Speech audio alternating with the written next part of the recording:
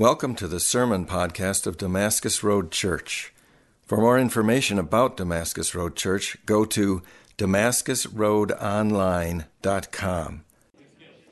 All right, so this week we're still continuing in our series that's simply named Jesus. And what we're looking at are stories where Jesus encounters people, where Jesus sees people and their lives are changed. And then sometimes there are places where Jesus encounters people and they kind of freak out and they say, no, we don't want that. And they walk away.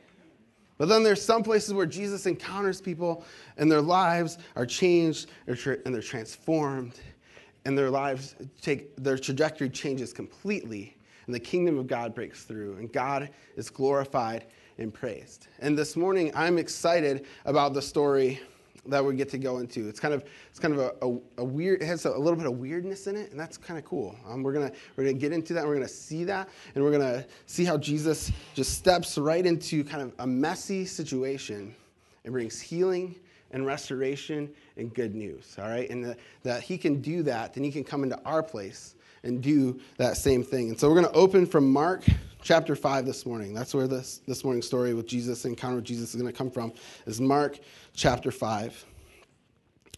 And this is what it says. They came across the other side of the sea to the country of the Gerasenes. And when Jesus had stepped out of the boat, immediately there met him out of the tombs was a man with an unclean spirit. He lived among the tombs, and no one could bind him anymore, not even a chain.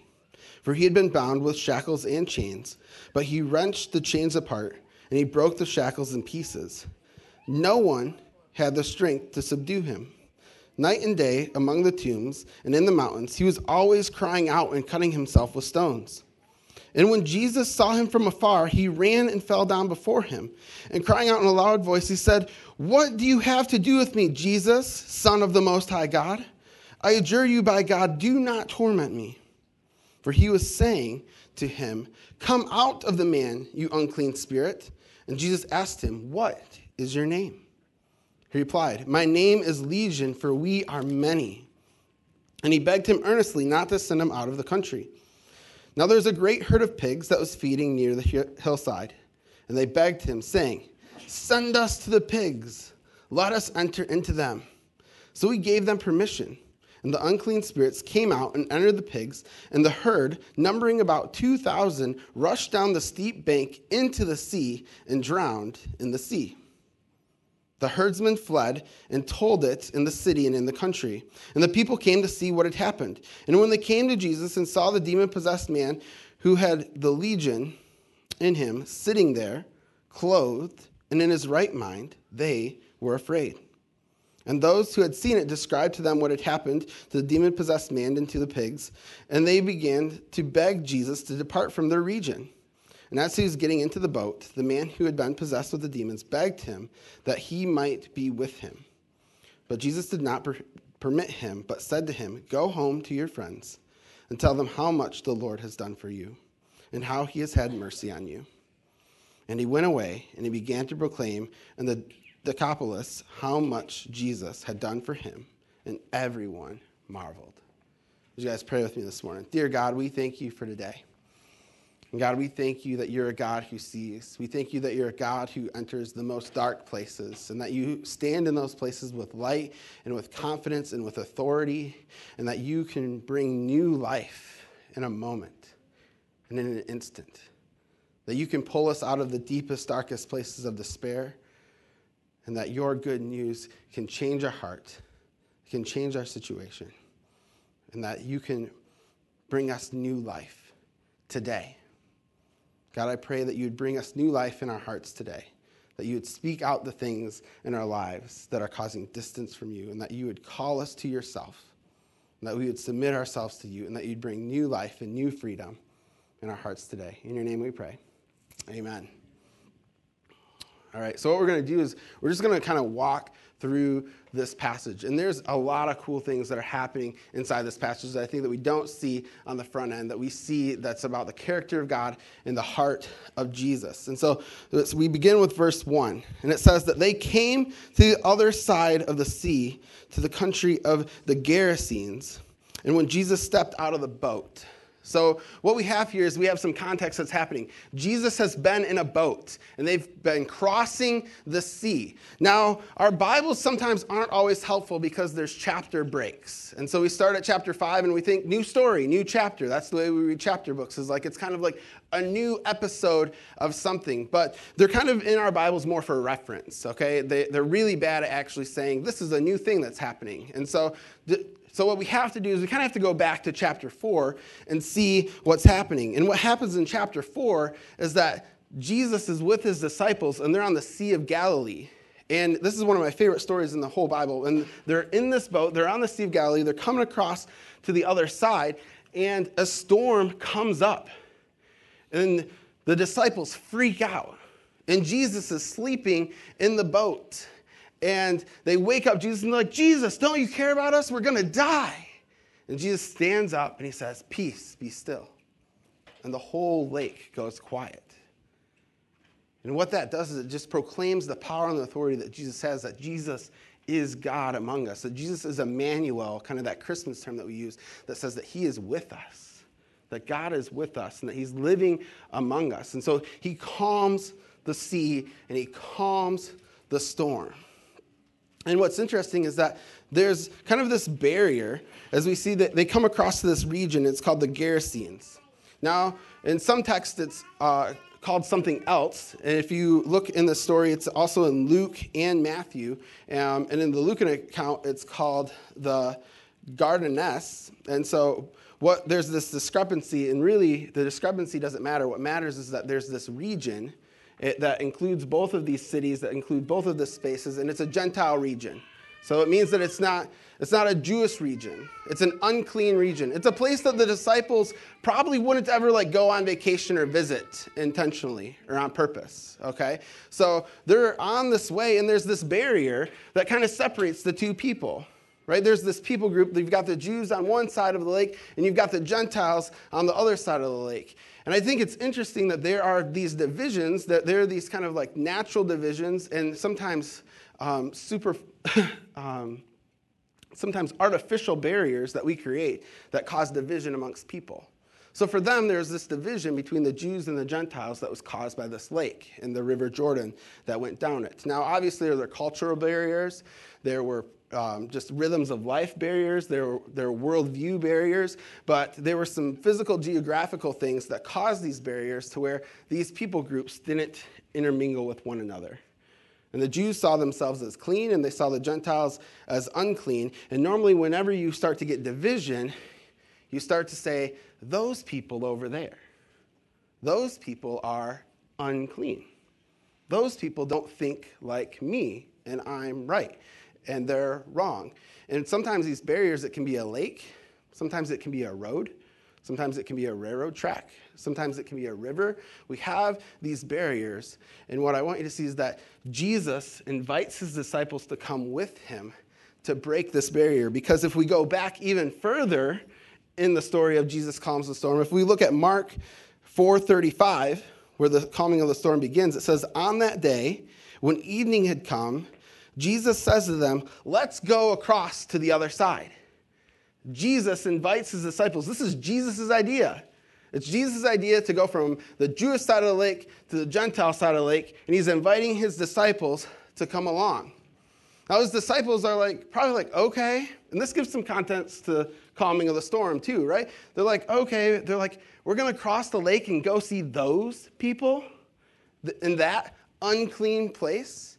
Now, when we hear about this guy that's demon-possessed, he's kind of made a name for himself too. So they might even know that there's a crazy person on the other side of the lake as well. We're going to go see him. That's what we're doing.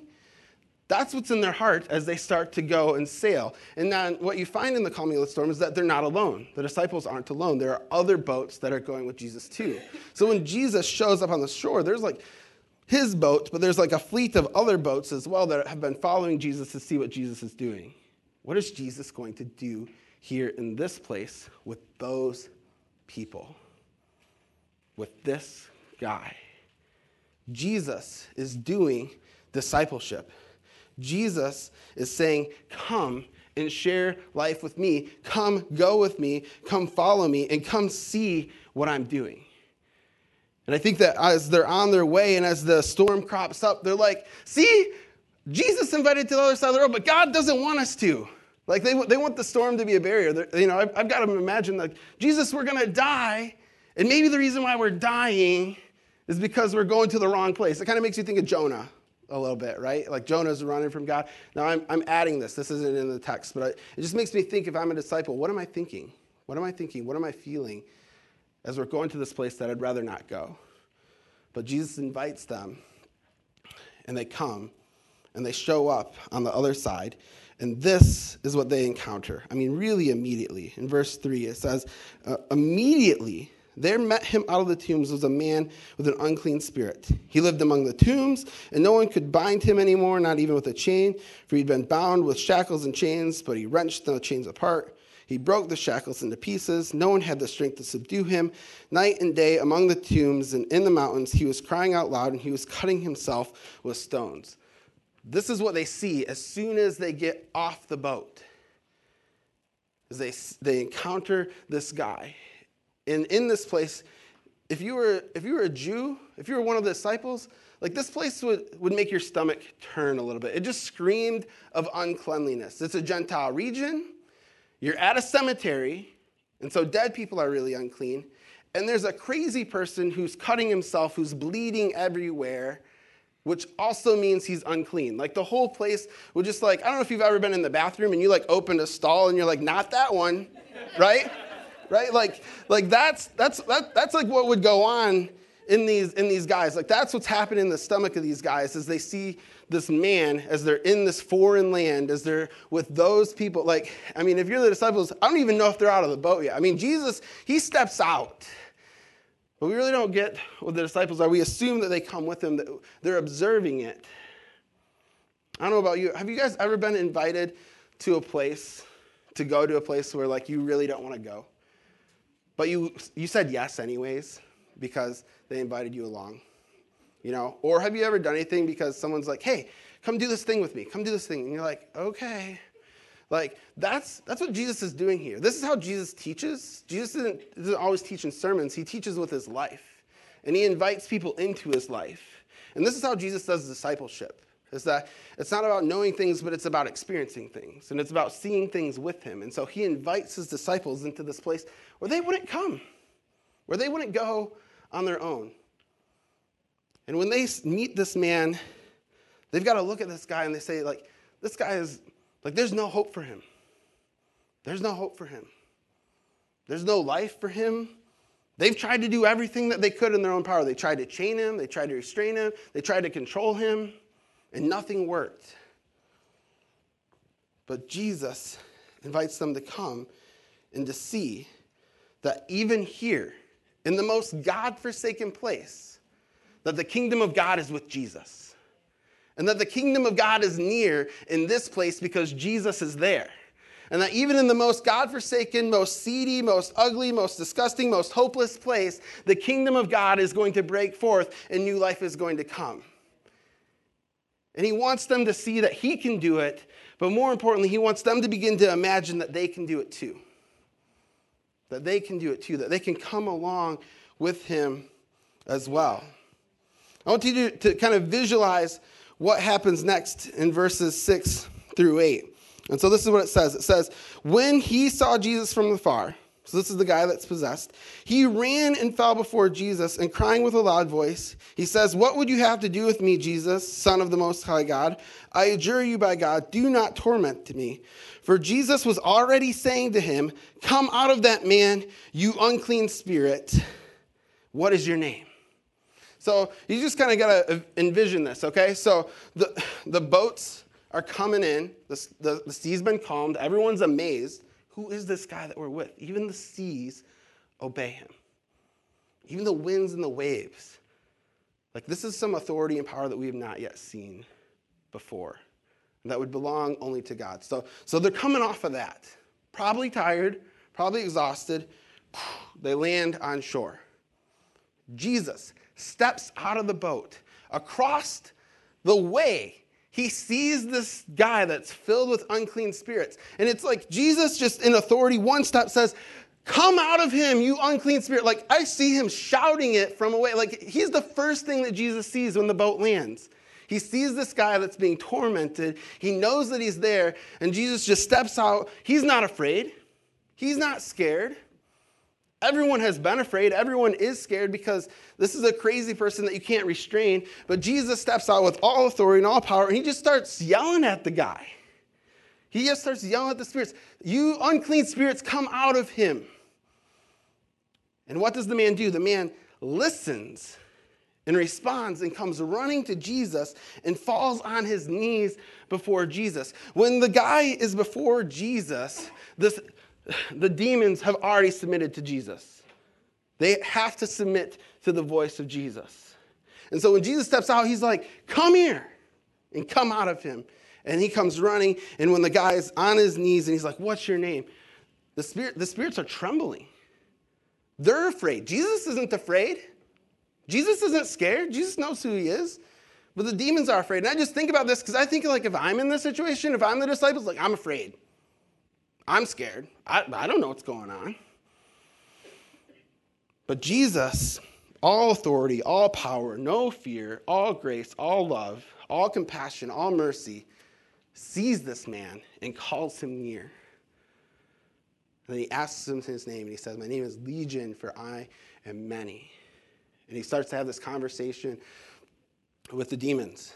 And this is the conversation that he has with them. He says, my name is Legion, for we are many. And they began to beg him earnestly not to send them out of the country. They're afraid. They're afraid of Jesus and what Jesus can do. They know that he holds all authority, all power. Now there's a herd of pigs that was feeding on the hillside, and they begged him, send us into the pigs and let us enter into them. Now these pigs, these just add to like the squirmishness that's going on in the Jewish stomach, right? Because pigs are also very unclean. They're very unclean. They're not clean animals. You can't touch them. You can't eat them in the Jewish society. They're basically worthless. And so like the demons are like, can we just go in the pigs? Can we just go over in the pigs? And it says, and Jesus gave them permission. Jesus has the authority in this place. He has the authority, he has the power, and he allows them, he gives them permission. And the spirits came out of the man, entered the pigs. The herd that was around 2,000 ran into the steep bank, into the sea, and drowned. That's where it gets a little weird. Like, demons come out of the man, into the pigs, down, and they drown themselves. And if you're the shepherds, you're like, what was that all about? What was that all about? Now, there's a number of things that we could try and like read into and try and explain and try and understand. But the important things are this. One is that demonic forces are real. But we don't have to fear them. We don't have to fear them. Because Jesus isn't afraid.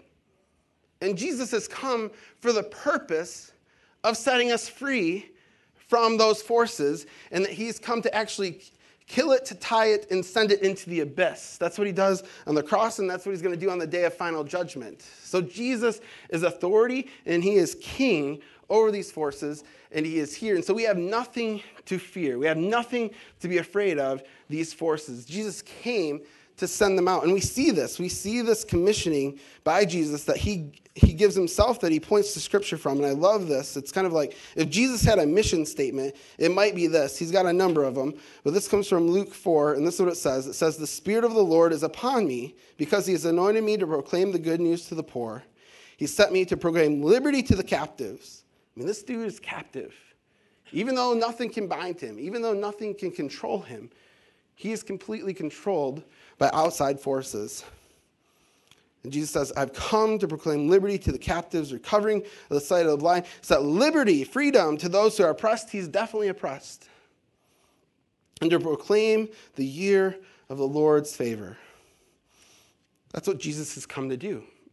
And Jesus invites his disciples to come with him to a place that they would rather not go so that they can experience the reality of that. That Jesus is king and that he is here to take control. I don't know if you guys have ever been in a tense situation where there's conflict and there's somebody that's causing conflict, kind of causing just a public scene and a public stirring, and everyone's like, I don't know what to do. I'm kind of afraid. Like, I don't know how to step into that space. And then you have somebody that does. You have somebody that does, and they know how to do it. They know how to disarm. They know how to redirect. And they step into that space, and they say, you knock it off. You don't belong here. Let's go over here. And they just take control of the situation. And you just kind of watch it, and you're like, that's what that looks like. Okay. That's what Jesus is doing here. That's what Jesus is doing here. Because guess what? Next time you're in a situation like that, you have a picture of what doing that well might look like. And what doing that well looks like, it looks like Jesus stepping out of the boat saying, come here, and come out of him. And what we see is that Jesus gives us the authority. He's preparing them to minister to the Gentiles. Because Jesus knows that in the book of Acts, that's where this thing is going. This is going to the ends of the earth. Jesus is preparing their hearts to know that his spirit and his power is going to be given to us, and that we will be able to do similar things, that we'll be equipped like him. And so from John chapter 14, verses 12 through 13, this is what it says. He says, truly I say to you, whoever believes in me will also do the works that I do. He's saying, you'll do what I do. You'll do this work.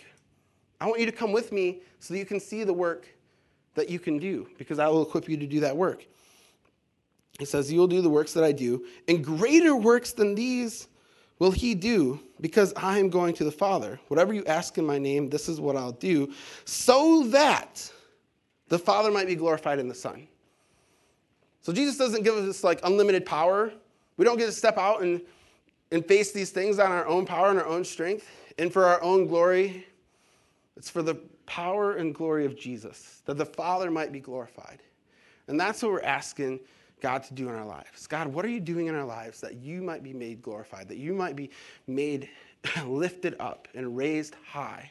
That's what we're asking. God, what new thing are you leading us to do? And what are you equipping us to go do so that your name would be made high amongst the people in this city where you have planted us, in our workplaces, in the places where our kids play? What are you doing, and how are you equipping us to go do this work?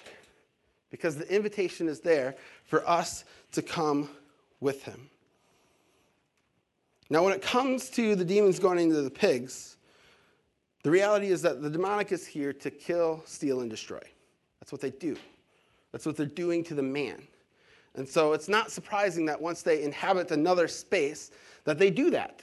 That they go, they kill, they steal, and they destroy.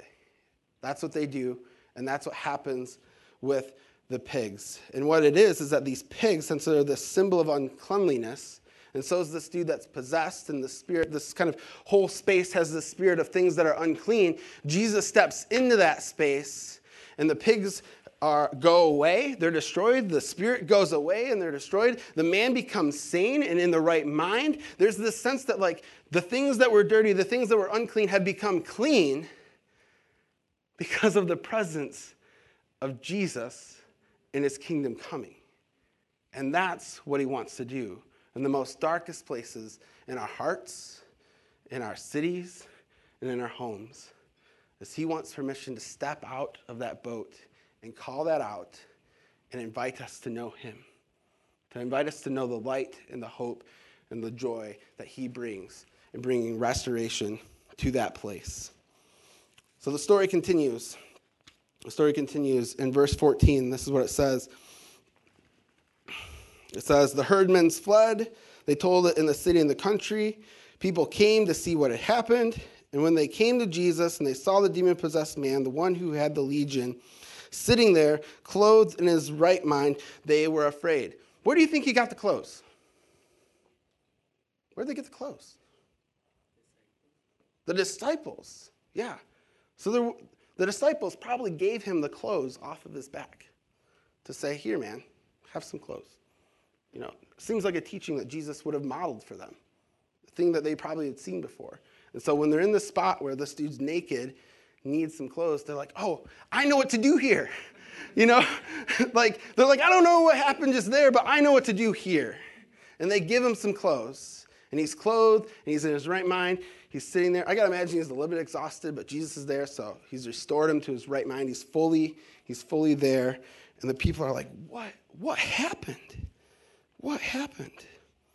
And so they began to beg Jesus to depart from them and from their region. They were afraid. They were afraid of the power that Jesus had. There was no celebration of there was no marveling. There was no praise. They were like, oh my gosh, how did this happen? How are you sane? How are you better? It's so good to have you back. None of that happened. They're like, what about the pigs? What about the 2,000 pigs that we just lost? They valued their stuff and their power and their life before Jesus more than life after Jesus. They wanted to be able to control him even though they couldn't control him. They just got used to the crazy man by the graves, and they said, just avoid that place. But Jesus shows up, and he turns their world upside down. They're like, no, we didn't want that. Can you please leave? And for us, it can be hard to be like, why wouldn't you want that? But I think that there's places, if we're honest in our own lives, where Jesus wants to turn our life upside down, and we're like, but those pigs, God, those pigs, those 2,000, those are nice. Don't kill those. We can deal with crazy person over here as long as we get to keep the pigs. You're just like, no, I want to clean the whole thing. I want to restore the whole thing. And what we see is that we see this man, he says, the guy that was possessed, he begs Jesus to come with him, which makes sense. I mean, if you got an angry group of people that are mad that you just got healed, that your life just got restored, and no one's giving you a hug, I'd want to leave too. I'd want to leave too. And he's already been rejected. He already knows what it is to be rejected by these people. They tried to chain him. They tried to bind him. They tried to control him. I'd want a one-way ticket out of there too. But the crazy thing is that's not what Jesus allows him to do. Jesus does not permit him to go. But instead he says to him, go home to your friends and tell them how much the Lord has done for you and how much he's had mercy on you. What's crazy is that Jesus knows that this dude's got a home to go home to. He's got old friends. This hasn't been this guy's life for forever. He's got some friends to go home to. He's like, go home to your friends. You have a home here. And what I need you to do is to go home and tell them what God has done for you.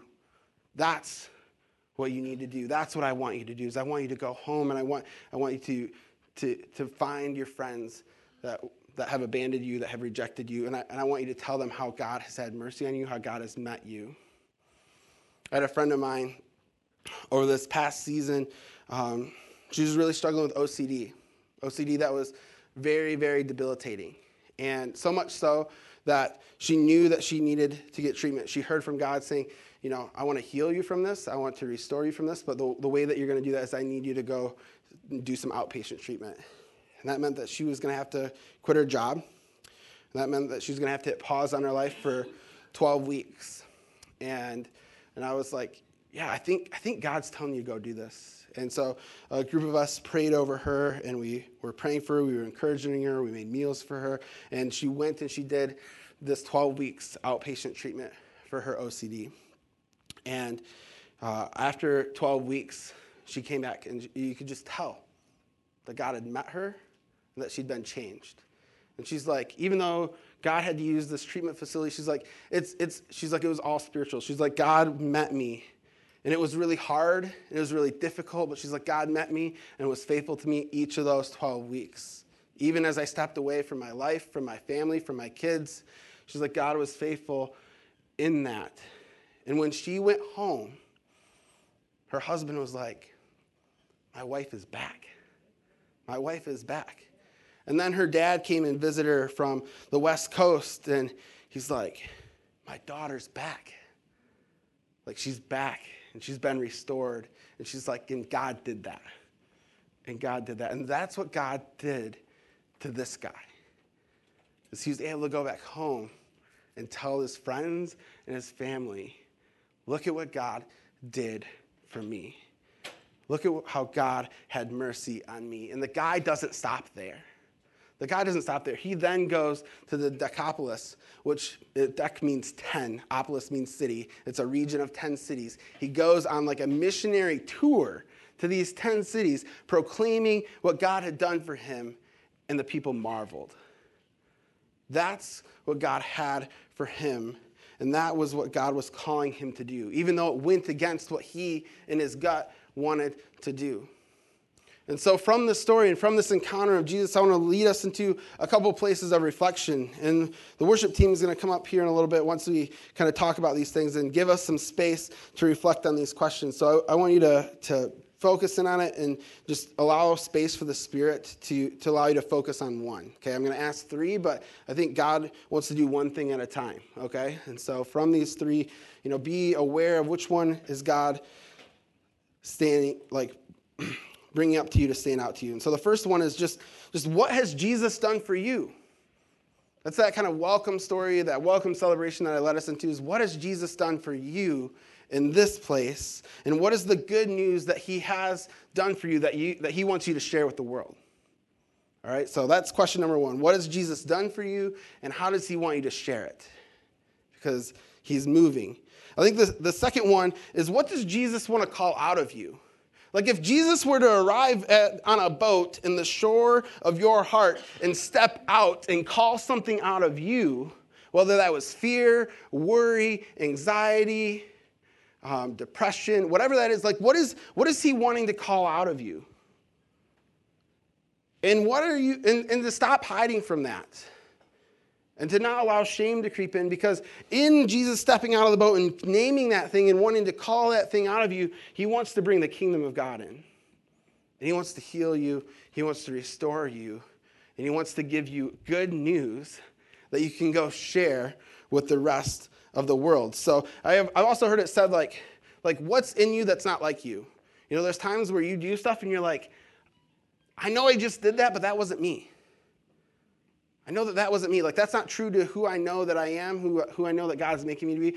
I don't know why I did that. That, there might be, if you focus on that, there might be some stuff there where Jesus is stepping out of the boat and kind of pointing in your heart that he wants to set you free from that thing.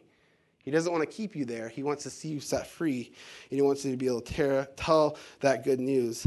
And then the final question is, who is Jesus calling you to go share the good news with? It's kind of tied into that first one, but it's so important. Who in your life needs the good news of Jesus? Who in your life needs to just say, for you to just come up and say, hey, I just want you to know what God did in my life. I was here in a place similar to yours. God showed up and met me in this place, and it's changed my life forever. Just testify, just give a testimony of what God's doing, because God's kingdom is going forward. So those are the questions. What has God done? What is God doing? And who is he calling you to share with? Because this isn't just for us, just like it just wasn't for the man. The man is possessed. Jesus heals him. He gets some clothes on his back, and Jesus says, now go tell your friends. Go tell your family. He sends them on mission immediately afterwards. And that's what we need to do with the good news of God, because it is for his glory and his honor above all else. And that's what we're chasing after here this morning. All right? So I want to lead us into a place of prayer. I want to lead us into a place of response. And in that space, as the worship team comes up, as we reflect on those questions, also know that in that space, you're welcome to come up and receive communion. And communion is that spot where you can point at and physically interact with Jesus and something that he has done for you. And that is give his life.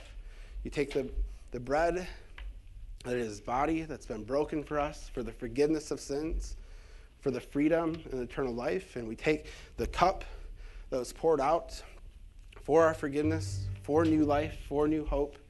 And we get to take those things that are outside of us and put it inside of us. And to know that Jesus is true inside of us, that his love is true inside of us, and that his spirit is true inside of us.